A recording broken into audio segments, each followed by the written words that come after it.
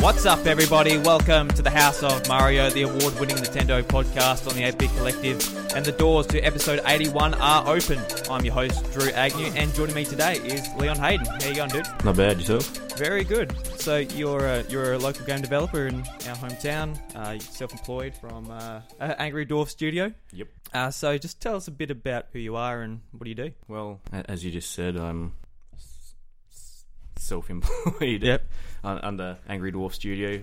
Basically sort of started that out as a hobby. Back then we were known as Smash Grind Studio because that was my gamer handle at the time. Yep. Started looking at the potential of commercial development in about 2016, so we thought we'd have a bit of a change of name because didn't really like the old one. Had a bit of a talk to a friend of mine who you probably know, Riley Huppets, about study options and stuff as well. He's actually been on the podcast before, Riley. Yeah. So spoke to him early in 2016, and he sort of put me onto AIE, and I sort of started studying with them mid 2016. Oh, right. Via the online campus. So this is sort of recent. You've gotten into the sort of the game side of it? I've been doing it on and off for well over a decade now, but as I said, it was previously just a hobby thing. Yep. I figured I'd need to go through the study to get some credentials and just to help get my foot through the door and network and stuff like that. Yep. But yeah. I got you on the show because a mutual friend of ours sort of said, you know, you applied for Nintendo and you got pretty far in the sort of process of it. But before we get to all that, I just want to talk about Nintendo games, you know, sort of what got you into gaming and sort of what you grew up on and what you've enjoyed over the years. So what was your first console or first game you sort of got into? My first console, to be honest, was the Commodore 64. Mm-hmm. But my first memorable console that I can actually remember would be the Nintendo Entertainment System. Yep, awesome. Yep. Grew up playing Mario and Legend of Zelda and stuff like that. How old were you when you got that one, if you could remember, if it was before school? So yeah, 4, 5, something like that. Because I always hear about the launch of the NES in America, how they just did it at New York City and sort of. You never hear about it in Australia. I don't know, when did it actually come out in Australia? I actually don't know. I'm not actually sure. Yeah. Before I was born. Yeah. Because they're also the hardest one. You can find Super Nintendos and that everywhere, but it's really hard to find NES. Yeah. I've got a mate that's got a cupboard full of them.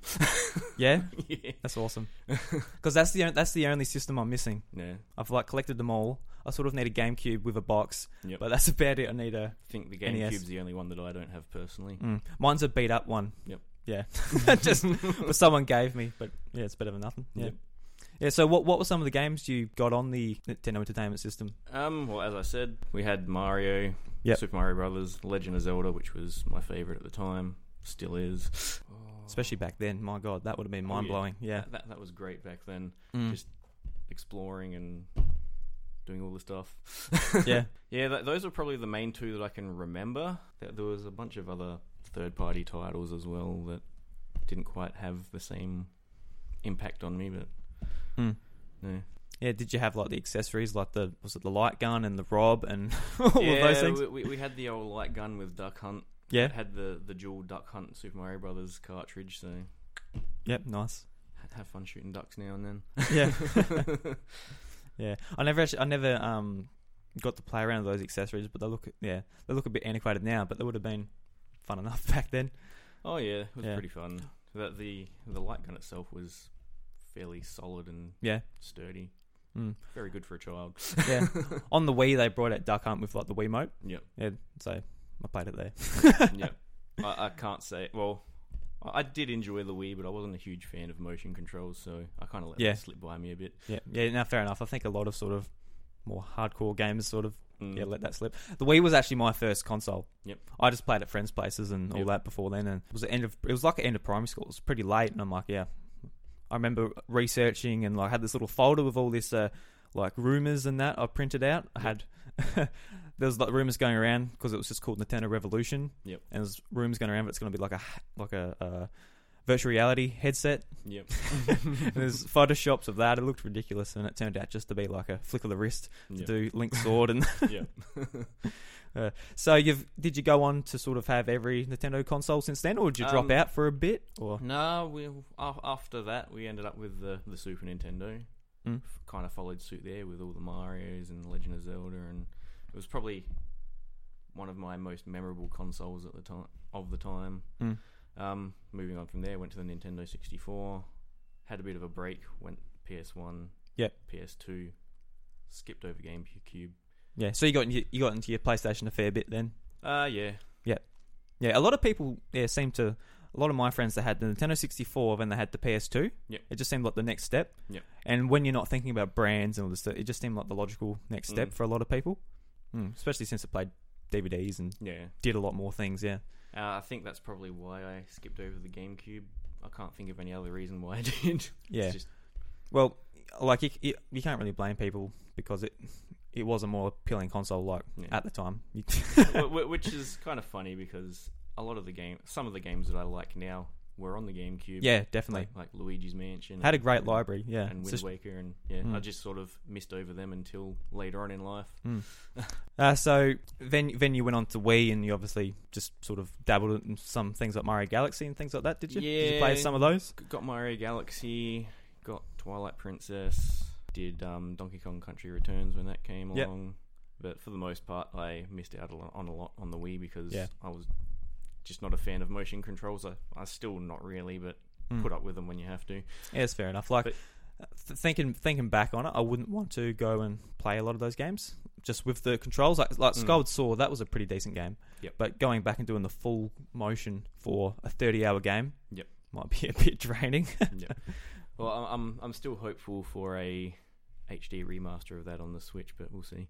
Yeah, it'll be interesting because they've got to find a way to put the controls in. It's either they have the available controls for it. Yeah, the Joy-Cons. They just But then it's weird in handheld mode, and I guess you just say, well, no handheld mode. Yeah. Did you play Skyward Sword? I did. I didn't get to finish it because it was towards the end of my Wii days. Yeah. By then I'd kind of moved on to like the PS3 and stuff like that. Because that was 2011, and 2011 was when the PS3 like really exploded. Got Uncharted 2, and it really picked up steam. That's when I got my PS3 the next year, but I had my Xbox 360 already. Yep. And like going to Skyward Sword and seeing the seeing it at like 480p was a bit hard to digest. No. But really enjoyed it, but it was pretty repetitive. Yep. Yeah. And what about the Wii U? Wii U? I loved that console. You do? I did. Oh, excellent. Yeah. A lot of people hate on it, but I loved that console. It's easy to hate on, but it had a great library. Yeah. It had plenty of great games, and that's what did it for me, really. So, What are some of your favourites on that system? Well, the obvious two would be Wind Waker HD and Twilight Princess HD because Zelda games. Yep. Yeah. Well, Zelda's basically my staple series. Yeah. But yeah, I got pretty well every first-party Nintendo game that they'd released for that, and for the most part, they're all fun. I didn't really enjoy the Star Fox one. Star Fox Zero or whatever. Yeah, I never bothered. Yeah. So it was fun for the novelty of having a Star Fox game, but it could have been a lot better. Yeah, that was pretty disappointing because when they announced it at E3 with like all like the Muppets and that, it was really exciting. Like, Star Fox is back. Then you sort of seeing because I was watching IGN's live stream at the time, and they were showing the GameCube version, Star Fox Assault, just like just speculating what the new game's going to be announced, and they were showing footage of that between them talking. Then the direct started, and the footage of Star Fox Zero came up, and it looked like pretty similar. I'm like, ooh, that should not be able to compare this to a GameCube game in 2016. Yeah. But yeah, I especially the Zelda games using the gamepad, that was really great. Like you're sailing in Wind Waker, and you see an enemy ahead of you, and you're like, all right, I need this weapon, and you just put it rather than having to pause it. Save a lot of time. Yeah, and I enjoyed the fact that you'd have the maps down on the screen in front of you, and it sort of cleared up a lot of clutter on the main play space. Yeah, at launch I got Black Ops 2, and like you're playing on the TV and you're looking down at the map. Probably in hindsight, that's not such a good idea in a real fast shooter. It's cool at the time, Yeah, it can be distracting at times if you're playing the wrong game, but Yeah. And you said earlier you're enjoying the Switch. Yeah. I love it. Yeah. So if you like the Wii U, you should probably love the Switch. Oh, yeah. Overall, I think the Switch is a much greater console. I kind of miss having those Zelda maps in my hand, but it's something you get over. I sort of got used to it too with like the DS and that as well. Yeah. What are some of your games on? Oh, I assume Breath of the Wild's probably your favourite game on there. That was my very first game on there. Yeah. So again, I've picked up just about every first-party Nintendo game on the Switch. Mm-hmm. It's just what I do. That's me, and it's great for the kids as well. It was an expensive year in 2017. I tell you that much. Oh yeah. I spent about $1,000 at launch on the Switch. I got like this special edition Zelda. Got the Switch. I'm like, bugger! I'm getting every game I want. I bought 1-2 Switch for $80. Okay. Why not? Yeah, but I quite enjoyed that. Did you ever play 1-2 Switch? No, not personally. No. I've obviously seen it, but it just. Yeah. Well, I was actually talking about it last week with Eric, who was on, and he said he really enjoyed it too. It was really fun just to sort of show off the Switch. Yep. It really should have been bundled in with it. Yeah. Yeah. I reckon if it was bundled, I probably would have played it. Yeah. I'm not spending $60. No, definitely not. It shouldn't be. It's kind of like if you go to Target and you just pick up like a $20 board game to entertain the kids for like the night or something. Yeah. $80 is a bit of much of a stretch for that. Yeah, just a bit. So that sort of, I guess, covers sort of your trek up Nintendo. Mm-hmm. You sort of missed the GameCube and a little bit, but yep. Yeah, I missed the GameCube too. I've told this story on the podcast before, but I wanted the GameCube, and I said to Mum, I want a GameCube for Christmas. She's like, okay, yeah, I don't know what a GameCube is, but she went into the shop, asked about the GameCube, and the guy, it was Mount Gambier, was it Game Traders at the time? At the time, yeah. And the guy said, nah, GameCube's a shit, get a PlayStation. So Mum come back and said, get a... the guy said they're shit, so do you want a PlayStation? I'm like, oh, well, no, not really. My friends all got one, so I'll just play it there. Yep. That was it. that was the end of the story. Store folk like that shouldn't push their opinions on their customers. If they're buying stock, they're buying stock. Yeah, it wasn't until I grew up I'm like, wait a minute, that's just some Sony fanboy just saying no to a Nintendo console. So all right, but at the time it's like, you missed out on some childhood there, but yeah, no, it's just fun. Yeah, because that's a bit rough if someone's like, I want an Xbox. Like, no, get a PlayStation because they're better. Yep. Then the mum comes home with the PlayStation. The guy's like, all I wanted was to play Forza and Halo. That's all I wanted. Yep. It's kind of the same thing. All right, we'll sort of touch on sort of your start of game development. We sort of touched on it at the start of the episode. Yep. But how did you get into it? So from loving games, how did you sort of move into doing it as a hobby? So I'll take the story way back. Yep, please do. With the NES and Super Nintendo consoles, I used to love Zelda. Well, I still do love it, but yeah, it was my favourite game, especially A Link to the Past on the Super Nintendo. And I used to just sit at home as a child drawing up maps of dungeons and worlds and puzzles and stuff. That's awesome. As if I was creating the next Zelda game, and I thought it was cool at the time. Other than that, I sort of grew up playing tabletop games as well, so I ended up getting a lot of my toys and creating their own rules and making tabletop games and stuff out of them, so sort of got that into it as well. Sort of towards the end of primary school years and into high school, I discovered RPG Maker, which is not sure if you've heard of it or not. You have? Cool. It's actually come out on consoles. Yeah. Was it last year or the year before? Yeah. So that was around the turn of the millennium, 2000-ish. Sort of got into making the old Final Fantasy style games, and that sort of kept my interest up a bit. And I used to have a mate that I used to visit because I'd never had a PC at home, so go borrow his.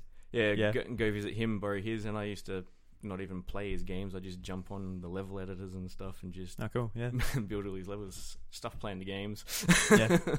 All the fun was in making the levels, but so I tried to carry that on through high school. It was a bit hard at the time because no one wanted a bar of it. It's like, Oh yeah, yeah. Well, yeah. Back then, everyone was like, "Yeah, video games, waste of time." Yeah, it was a new phenomenon, really, and it was a waste of my time, and don't do that. It's only been like the last 5 years where video games have sort of changed their perspective. Yeah. So there was that. So I struggled through high school trying to do that, and then I didn't really have any opportunities outside of high school to further my education as far as that's concerned. So I just sort of did a lot of learning off my own back.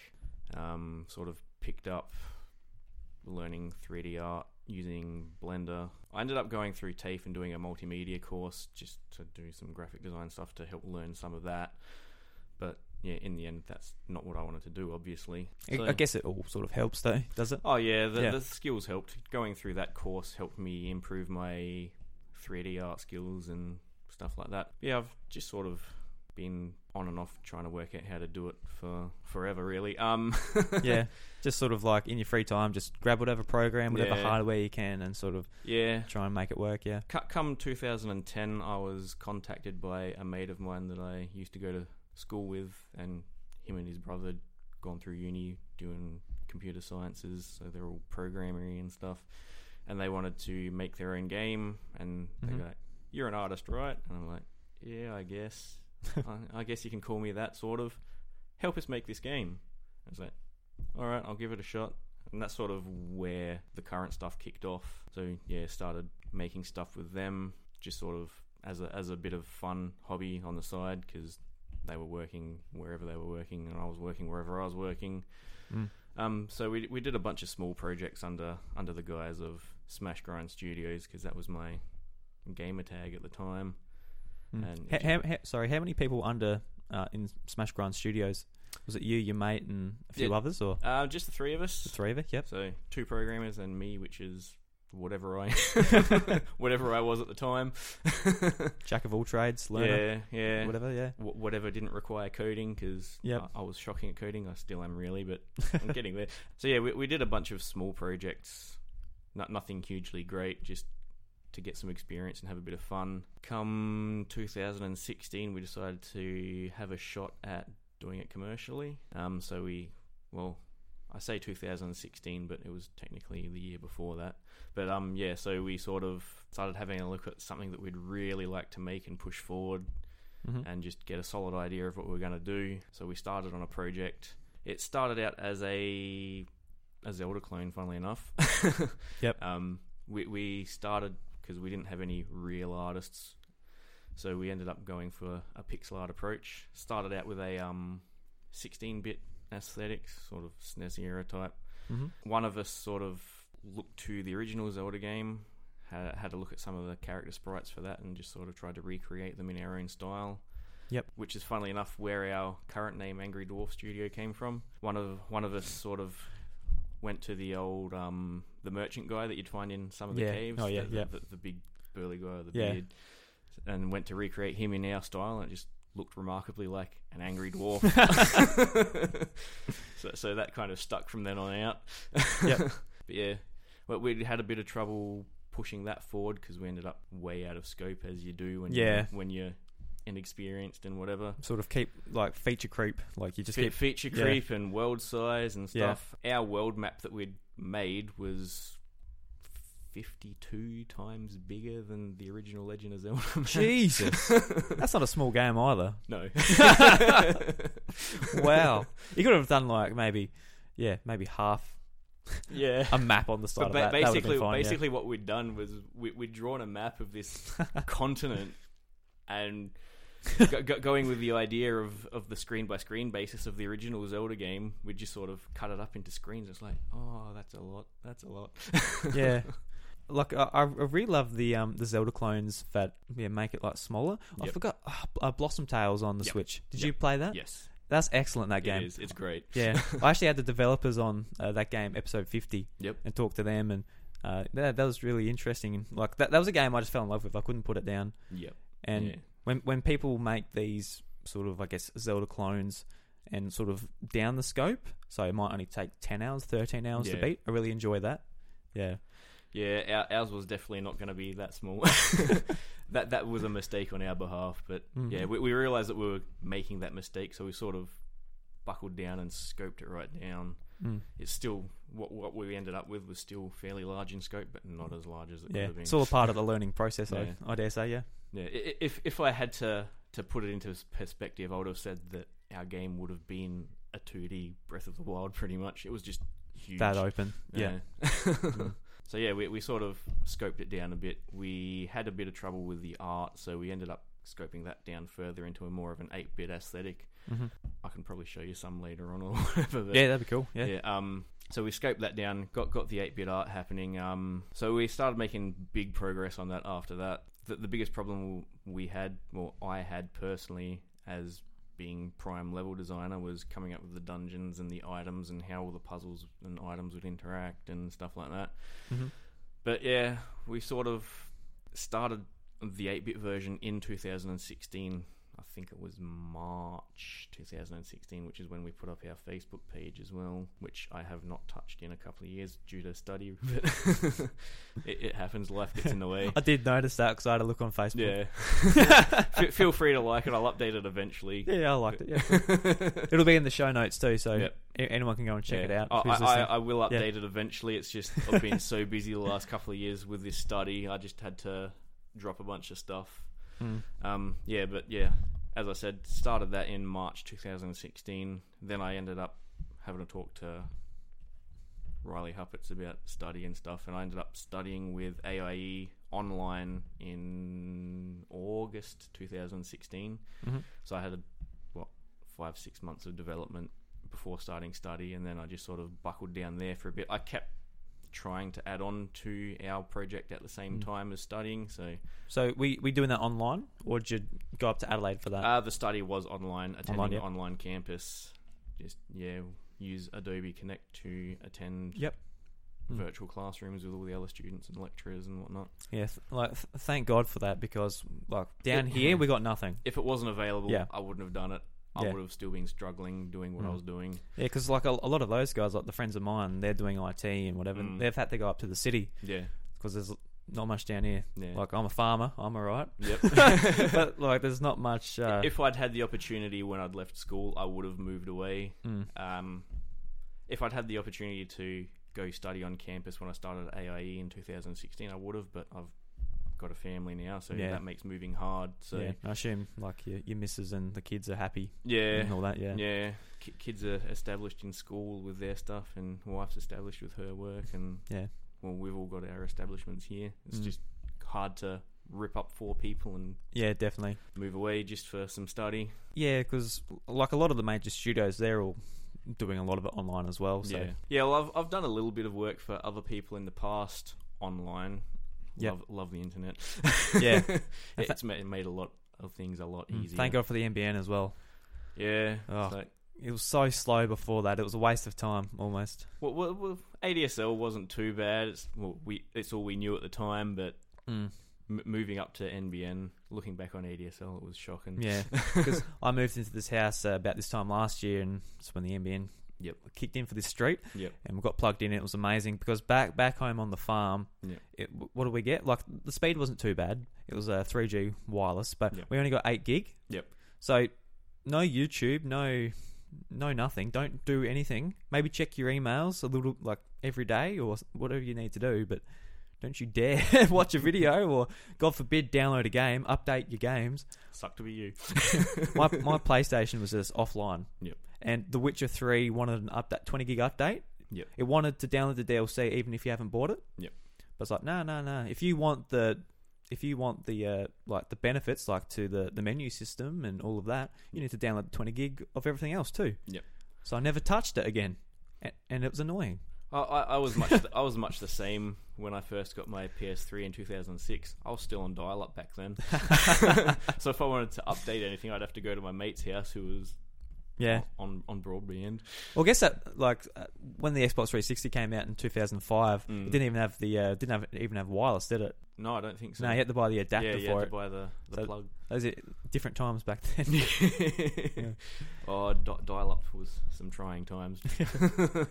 So when you were studying, did you keep on developing games with this group, or did you sort of put it on hold? Or we kept trying to develop our game that we were developing, but I ended up quite time constrained due to the study because I was doing that full time and just putting my all into it because I could. Yeah. It's like, may as well put effort into it if you're going to do some. Yeah, absolutely. Yeah. Some and you're passionate about it too. Yeah. Yeah. So, despite not doing much on our personal project, I'd done a lot on projects for the study, worked on various bits and pieces of games, did some game jams and stuff like that. Recently finished our major production for my study and just sort of finishing up now. I've finished that in end of next month. Oh, congrats, yeah. Nice. if I stick to it, it's only a month away. You may as well at this point, eh? Yeah. So made it this far. Been doing it for 2 or so years. So don't waste all your time and money. Yeah, it's a lot of money to waste. So yeah, I'd imagine. So we've sort of picked up back where we left off as well, but we sort of put that project on hold because it was still fairly scoped out for what we'd intended on doing. So we're working on another project very slowly at the moment, which I'll probably update on our Facebook page at some point when we've actually got something to show. That's half the problem with running a Facebook page is having something that you can actually show. Yeah, it's like we do lots of work, but it's all behind the scenes work, all the code and stuff. It's like, I'm not going to bother showing people on Facebook with the code. I'm sure, well, maybe not the actual code, 'cause someone might copy it. But a lot of people are interested in that sort of behind the scenes stuff, especially with indie games where it's like a small team and it's a bit more personal rather than just like Ubisoft Montreal or... Yeah. Well, if you look at our Facebook page and scroll down through the history, you'll see some behind the scenes stuff. Like I've shown the process of developing a sprite and so that's cool. Some of the other artwork and stuff. So we've got some stuff like that. I think I uploaded a YouTube video showing a little bit of a walk simulation through a world map and stuff like that as well. But I'm not going to show the coding side of things, but if I've got something interesting to show, I'll show it. So here, take our code, copy our code. Yeah, it's a bit like that. Yeah, and over the years, I've been writing short stories and stuff as well, which I may eventually put up just for a bit of fun or whatever. Yep. Cool. We'll talk a bit more about that game after this topic. Yep. But sort of your application for Nintendo, what made you say, all right, I want to sort of apply for Nintendo? Because say, like, if you got the job, that would have been a huge move for you to have, maybe, I don't know whether you would have stayed here and did it online. Or no, it required a move over to Kyoto in Japan. Yep. At Nintendo headquarters. So wow, yeah. It would have been a big move. So that would have been a big move. So what made you say, all right, I'll apply for the job? And sorry, and what position was it for? Even? So working for Nintendo has been a lifelong dream of mine. So but when I saw the job going, it's like, yeah, I'll go for it. Yeah. The position itself, I guess I can talk about because it was made public last year, was a level design role for the next Legend of Zelda game. Yep. So I actually remember when that sort of that news story came out. They were looking for and is that how you saw it? Yeah, that's how I saw it. And it's like, nice. I probably won't get it, but I may as well apply for it. So I applied for it. It's like, my Japanese isn't great, but I can do a little bit. But yeah, I figured, why not? Worst that can happen is I won't get the job. So I went for it. I didn't have much of a portfolio at the time, so I did a lot of winging it. Yep.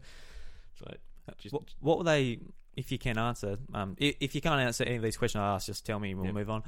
But what were they looking for? Like, they looking for a lot of experience, or are they looking for, you've had a bit of experience, we'll teach you? Or? So from what I saw on the actual job post was that they were looking for people much like myself who don't have a lot of experience but have at least entry level experience, which is one of the main reasons I applied for it as well. It's because it fit right in with where I was at the point in time, and just sort of sent in my application, gave a little bit of a rundown of what I've done and what I can do. It kind of helps that I've developed Zelda style games in the past. Yeah, show them all your maps you've done as a kid, and maybe not quite that far back, but stuff that I've done in the recent past. Yeah.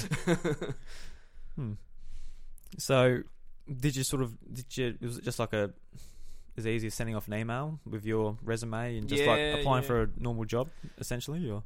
Yeah, it was just a matter of sending off an email with my resume written in English. Yeah. And a bit of a little bit of a, I guess you could call it a portfolio. It wasn't really a portfolio. I just sort of sent them a slideshow with stuff that I've done in the past and stuff like that.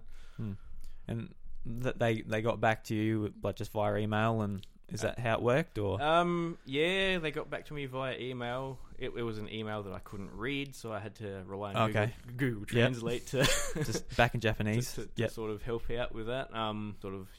Got back to me on that and sort of asked if I was available for an interview. I told them that I wouldn't be able to fly over to Japan to attend any interviews, so I just sort of was like, is it alright if we do a video conference or something? And it's like, sure, why not? And sort of hit it off from there.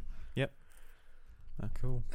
Video conferences were kind of fun because trying to talk to someone in Japanese, it's like my Japanese isn't great. I've got the basics, but required an interpreter. But yeah. So you had a translator and interpreter there, and sort of like you say something, they say it, and it's like a big wait back and forth. Yep. And how many interviews did you do until you eventually didn't get it?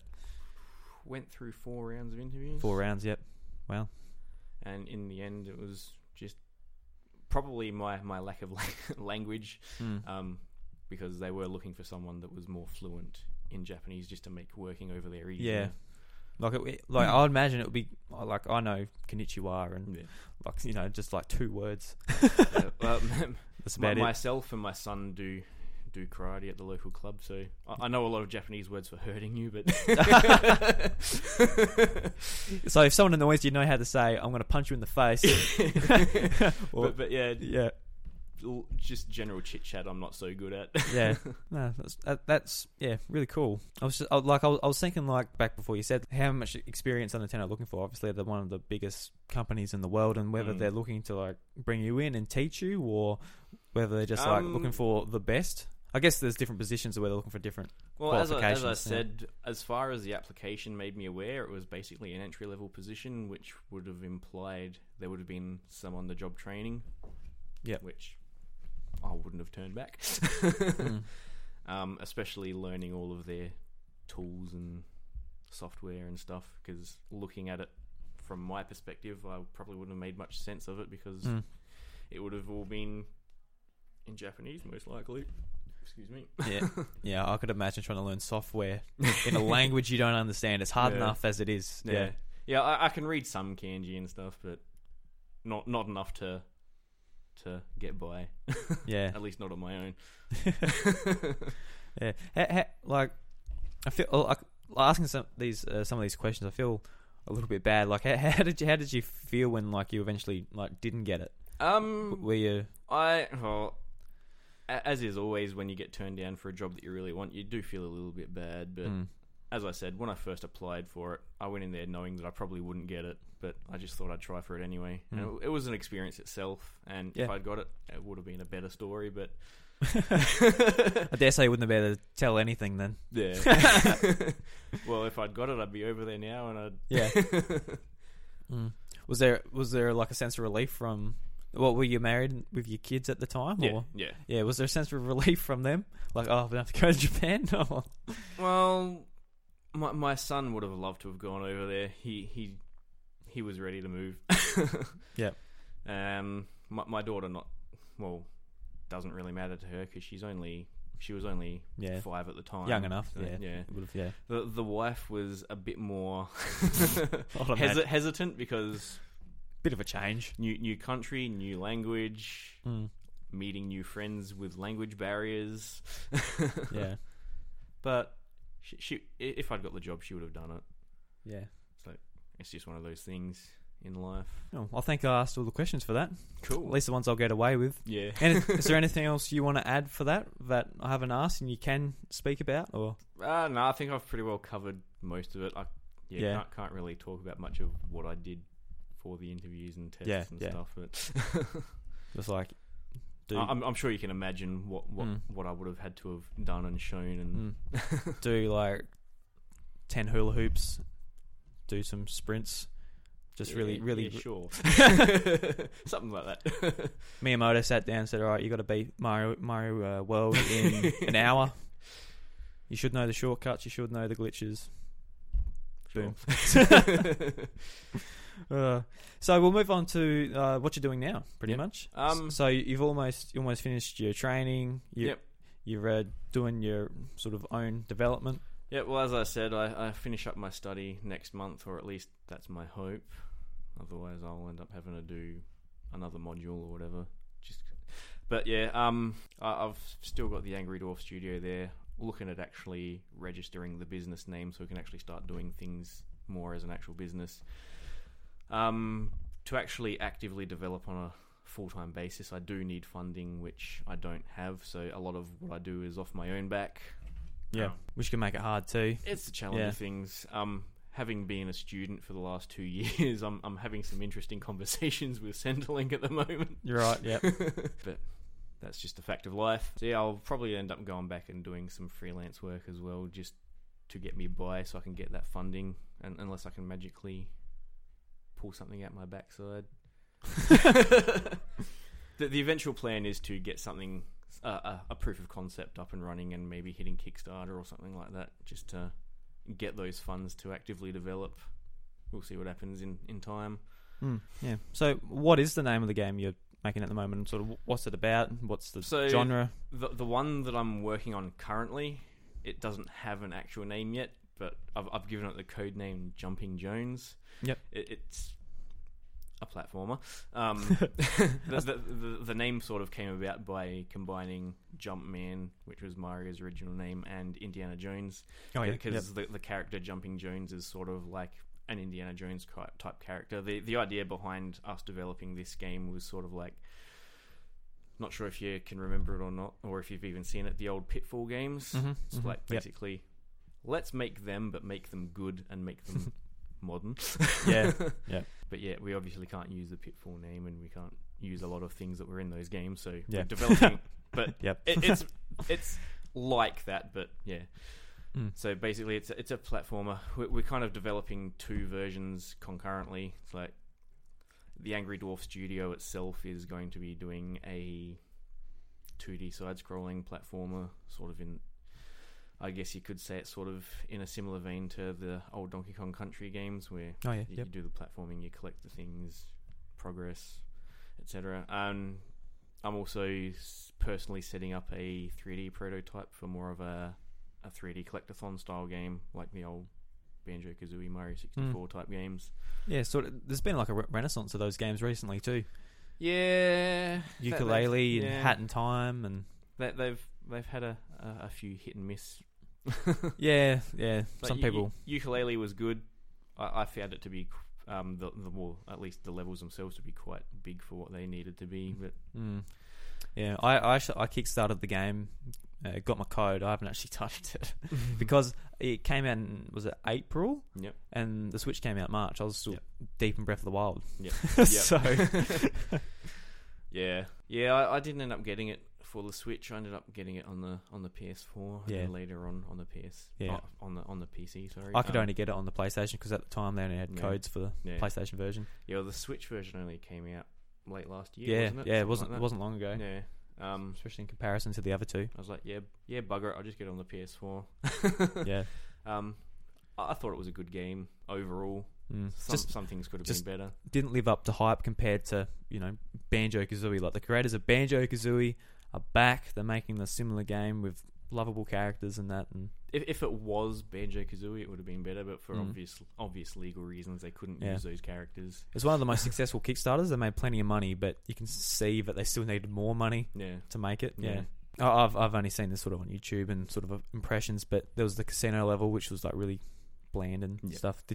What did you think of that one? Yeah, I didn't really enjoy it that much. Yeah. I was just watching it on YouTube. I'm like, it looks a bit meh. But it's one of those levels that you just power through just because it exists, and then just forget about it afterwards. Yeah. But most games have got that level. Just to sort of finish off the show, we've just got a couple of just general questions for you. What's one of the series you've put the most time into? As in gameplay wise? Gameplay wise. Probably Legend of Zelda. Legend of Zelda. Followed by Mario. Yep. Yeah, those are probably my main two staples. I put a lot of time and effort into. These aren't Nintendo specifics, but the Final Fantasy series, especially the older ones, kind of stopped with them after 12. when it went a bit away from its turn-based, and it's like I like 12, but moving on beyond 12 just didn't do anything for me. Yeah. Have you played every Legend of Zelda game? Have you Yes, you have? Well, with the exception of the CDI games. Well, you don't have to play those. Yeah. They don't exist. Yeah. It's pretty hard to get a Philips CDI, or it's pretty hard to emulate too, that console. Bryce, I remember Bryce, for some reason he spent a night getting it to work on his computer. Yep. I'm like, why? Why? Just to say that you could. Yeah, I think that's why. Yeah. Because I'm ashamed to say this, but I only finished Ocarina of Time last week. Okay. Because I got it on the 3DS version. Yep. And I got stuck in the water temple, put it down, come back to it. I got no idea where I am. Yep. And I just never touched it since then. And Ocarina of Time is one of those games you always hear about. I know what the last fight is. Yep. You sort of know it, so you don't go back to it to finish it. Yep. But it's always in the back of my mind, how am I running a Nintendo podcast and I haven't finished Ocarina of Time? It's embarrassing. So I just went back and I had to use a guide to I retraced my steps. There's that one bloody key I didn't find. All right, move on with the rest. Yeah. When did the original Ocarina of Time come out? That was 98, wasn't it? Yeah, 98, yeah. I finished it when I was 10. I didn't have so much trouble with the water temple, but I have read a lot that a lot of people have had trouble with the water temple. It's one of those things. I guess... Well, it's not too hard. It's just you get the keys, raise and lower the water. The water levels and... But I missed one key and... You got to figure out where it is. I'm like, do I have to put the water all the way down again to find it? And the one I found, it was the one I didn't find. It was I unlocked a hole in the ceiling. I had to swim up through that, then go through this labyrinth, and got there. I'm like, all right. No wonder I didn't find this one. Yep. Especially since it sets you up as well to progress. Oh, there's a locked door. Yep. Oh god. When you've got to go all the way back. Yeah. Didn't enjoy the water temple, but the other ones were fun. I enjoyed the Spirit Temple? Yep. Didn't like the Shadow Temple because I got to a point where I ran out of magic. Yep. I'm like, all right, I'll go back and get some magic. Yep. There's no magic in the whole bloody temple. So I have to go right out, go to Hyrule Field, slash some grass, fill it up, bottles. Go back in. I'm like, all right. Yeah. What else we got? What else have you got? Yeah, let's just talk about Zelda. Okay, yeah, fine with me. So what is your favorite Zelda game? I don't think I can really pick one. All right, we'll pick a few. Pick a few. All right. I'll say Ocarina of Time for nostalgic purposes, but in the end, I actually found that Twilight Princess was a little bit better than Ocarina of Time. It just improved on a lot of the elements from within that game. I agree on that. So I'd say Twilight Princess over Ocarina of Time. Some people may stab me over saying this. Yeah, some would some would, because not Ocarina of Time. Twilight Princess was my introduction to Zelda. Yep. When I got my Wii, got that straight away. Yeah. And I absolutely loved it. It was probably my first console game I actually owned and played through myself. Yep. Apart from whatever I had on Mum's computer. Yep.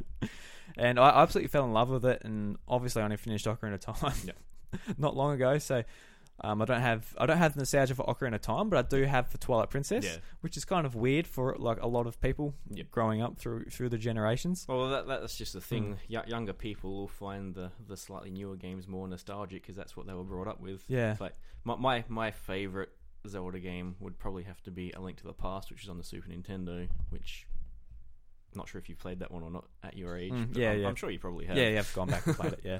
That one was probably my favorite one. It's the one that had the most impact on me. I absolutely love the 2D Zeldas. I find them, especially maybe not Breath of the Wild, but I feel like the exploration and the sense of discovery is a lot greater in those games. Yeah. I will say that I really liked Breath of the Wild. There is some things that I thought they could have done better, but maybe that's what they'll do with the next one. Yeah, with Breath of the Wild, like thinking back on it, I absolutely loved discovering stuff going around the overworld. Yep. But I did miss the dungeons, and Yeah. the beasts didn't really satisfy me as far as like the puzzle solving goes. And it's kind of a catch-22. You can have sort of non-linear, but then they can't plan on what you're doing. Yep. So Yeah. I don't know how they fix that. The Nintendo, I guess they'll figure it out. They'll figure it out. Yeah. They always do. Like I would love like a Breath of the Wild map, but maybe 15 dungeons hidden in there. Then like smaller ones here and there, like Shine esque type of thing. Yeah. And I also didn't like how all the aesthetic for every single shrine was exactly the same. None stood out. Yep. Whereas it would have been cool to go into one and it's like a water level or lava or forest or whatever. Yeah. But Well, that's probably the main thing that I missed from Breath of the Wild as well, would be the dungeons. It's like, even if they just did the traditional 8 or whatever. Hi. You're parked behind me. okay. Sorry, I was just looking for your keys. Might be in my pocket somewhere. Or Back your car. it's a Zelda dungeon. You got to find the key. You can edit that. See you later. Where was I? Yeah, the dungeons. As I said, even if it was just the traditional 8 or 10 or whatever, would have been fun.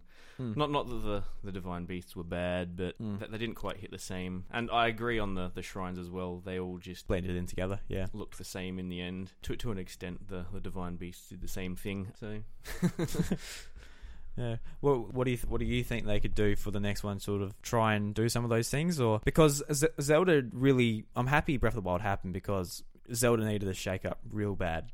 It was just following Ocarina of Time, but it was becoming more linear and linear as it went on. Yeah.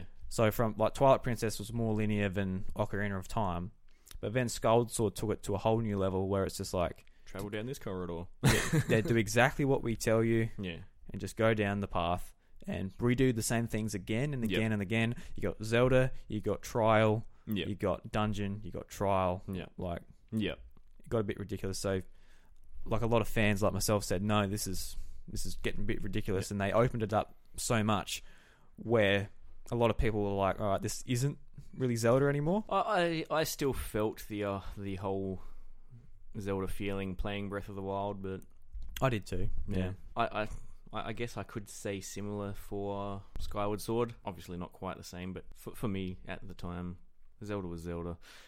A new Zelda game's great, but they could do things better. I really liked A Link Between Worlds that they released on the 3DS. Oh my god, it was so good, wasn't it? Yeah. It was so good. They experimented with being open-ended there as well, with the whole items in the shop and renting and stuff. I love that. Like, if you're bored one night, just go around grinding rupees and you just go and buy everything. Yeah. The dungeons suffered a little bit because they couldn't build one specifically around certain items because they weren't sure if a player would have those items. But Yeah, they just knew you had one item, and they have like the picture on top of the dungeon when you go in and just use that one item. Yeah. The ones that you need to open up the dungeon are the ones that you're most likely going to have in the dungeon. Yeah. In the end, it was still fun. What do you think about the ending without spoiling it? Did that catch you off guard, the ending? Yeah, a little. Because I was just like, huh. It's kind of obvious, but I was like, wow. Yeah. Right. Yeah, just a bit. Don't know what to say about that. Yeah. Actually, going back to Twilight Princess, like the dungeons and that, there's some of the best in the series in Twilight Princess. It amazing. Like thinking back to them, I really want to go back and play them. I don't want to play through the whole game though. Yep. I just want to play like a certain dungeon. I really wish they did that in the HD version where you could just like pick a dungeon and play it. And go. Because like the way they use the items, like stuff like the spinner, which is only really used in the one dungeon and a little bit in the overworld. But that was so much fun in that dungeon, jumping from wall to wall and going up the walls. And the boss battles in that game are absolutely phenomenal. Like thinking back to them, was it in the sky? Like I forgot the name of the bosses now, but like you're using your double claw shot to lock onto the dragon and go on its back and stab it in the head and underwater, and it's so good. Absolutely love it. Yep. I really liked the first dungeon, the forest dungeon with the I can't remember his name now, the monkey boss thing. Yeah. Where you use the boomerang to like throw it and knock the bomb into the... It kind of reminded me of the first level of Banjo-Kazooie with the monkey in the tree that throws the oranges at you. No, I haven't actually played much Banjo-Kazooie. Well, so I can't...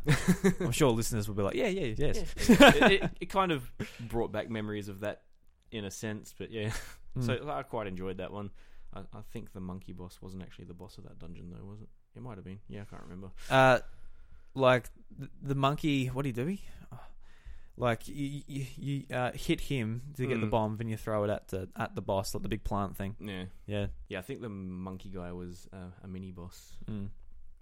Yeah, that's just the thing with that game. Like getting to that point, it's like a bit slow, just going through the intro, and that's where that game gets the most flack. But like playing it for the first time, it's like you're not really thinking about it. You just playing it for the first time. You don't realize that you haven't actually done a dungeon until you're like 4-6 hours in or whatever it was. I can't even remember how long it took to get to the first dungeon. Now it was a while. Yeah. The second time you play through it and you get your tunic, like at the lake, you're like, oh, this is where the game starts. This would be nice. The second playthrough, it'd be nice to have a master mode where it's just like you don't have to herd goats. Yeah, it's fine the first time, but we know you want to go to the dungeons again. Yep. All right. I think that's we'll end the show here. Cool. Yeah. Thank you very much for joining me today, Leon. All right. Thanks for inviting me. No worries. You're more than welcome to come on the show again if you just want to talk, basic Nintendo again and whatever. You know how to contact me. Facebook. Hello. Hi. Everyone, thank you very much for listening to the episode 81 of The House of Mario. You can find us on Twitter at The House of Mario. You can find me on Twitter at iDruby. And if you enjoyed the show, leave us a subscribe on SoundCloud, iTunes, or your podcast service of choice. If you want to talk to us, join our Discord community. It's links in the show notes. And we are a part of the 8-Bit Collective, 10 podcasts and 22 podcast creators putting audio content in your ear holes.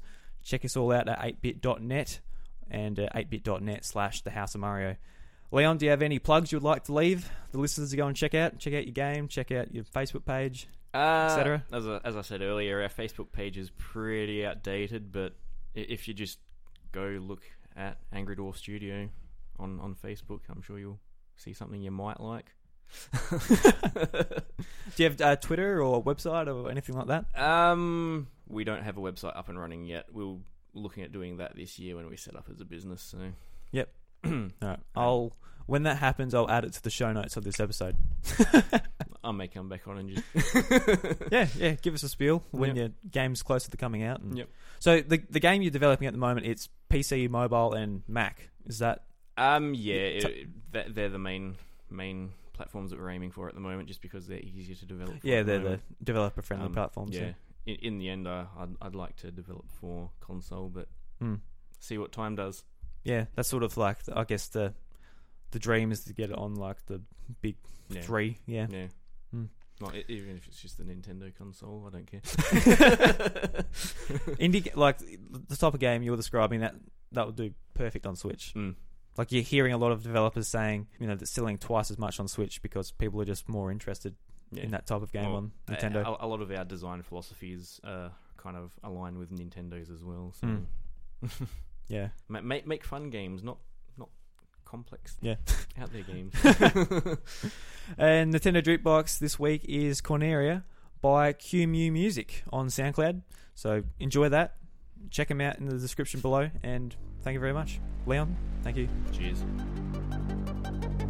Andross has again invaded the Lylat system. General Pepper has turned to a new Star Fox team, headed by Fox McCloud, to save Corneria and free the Lylat system once again.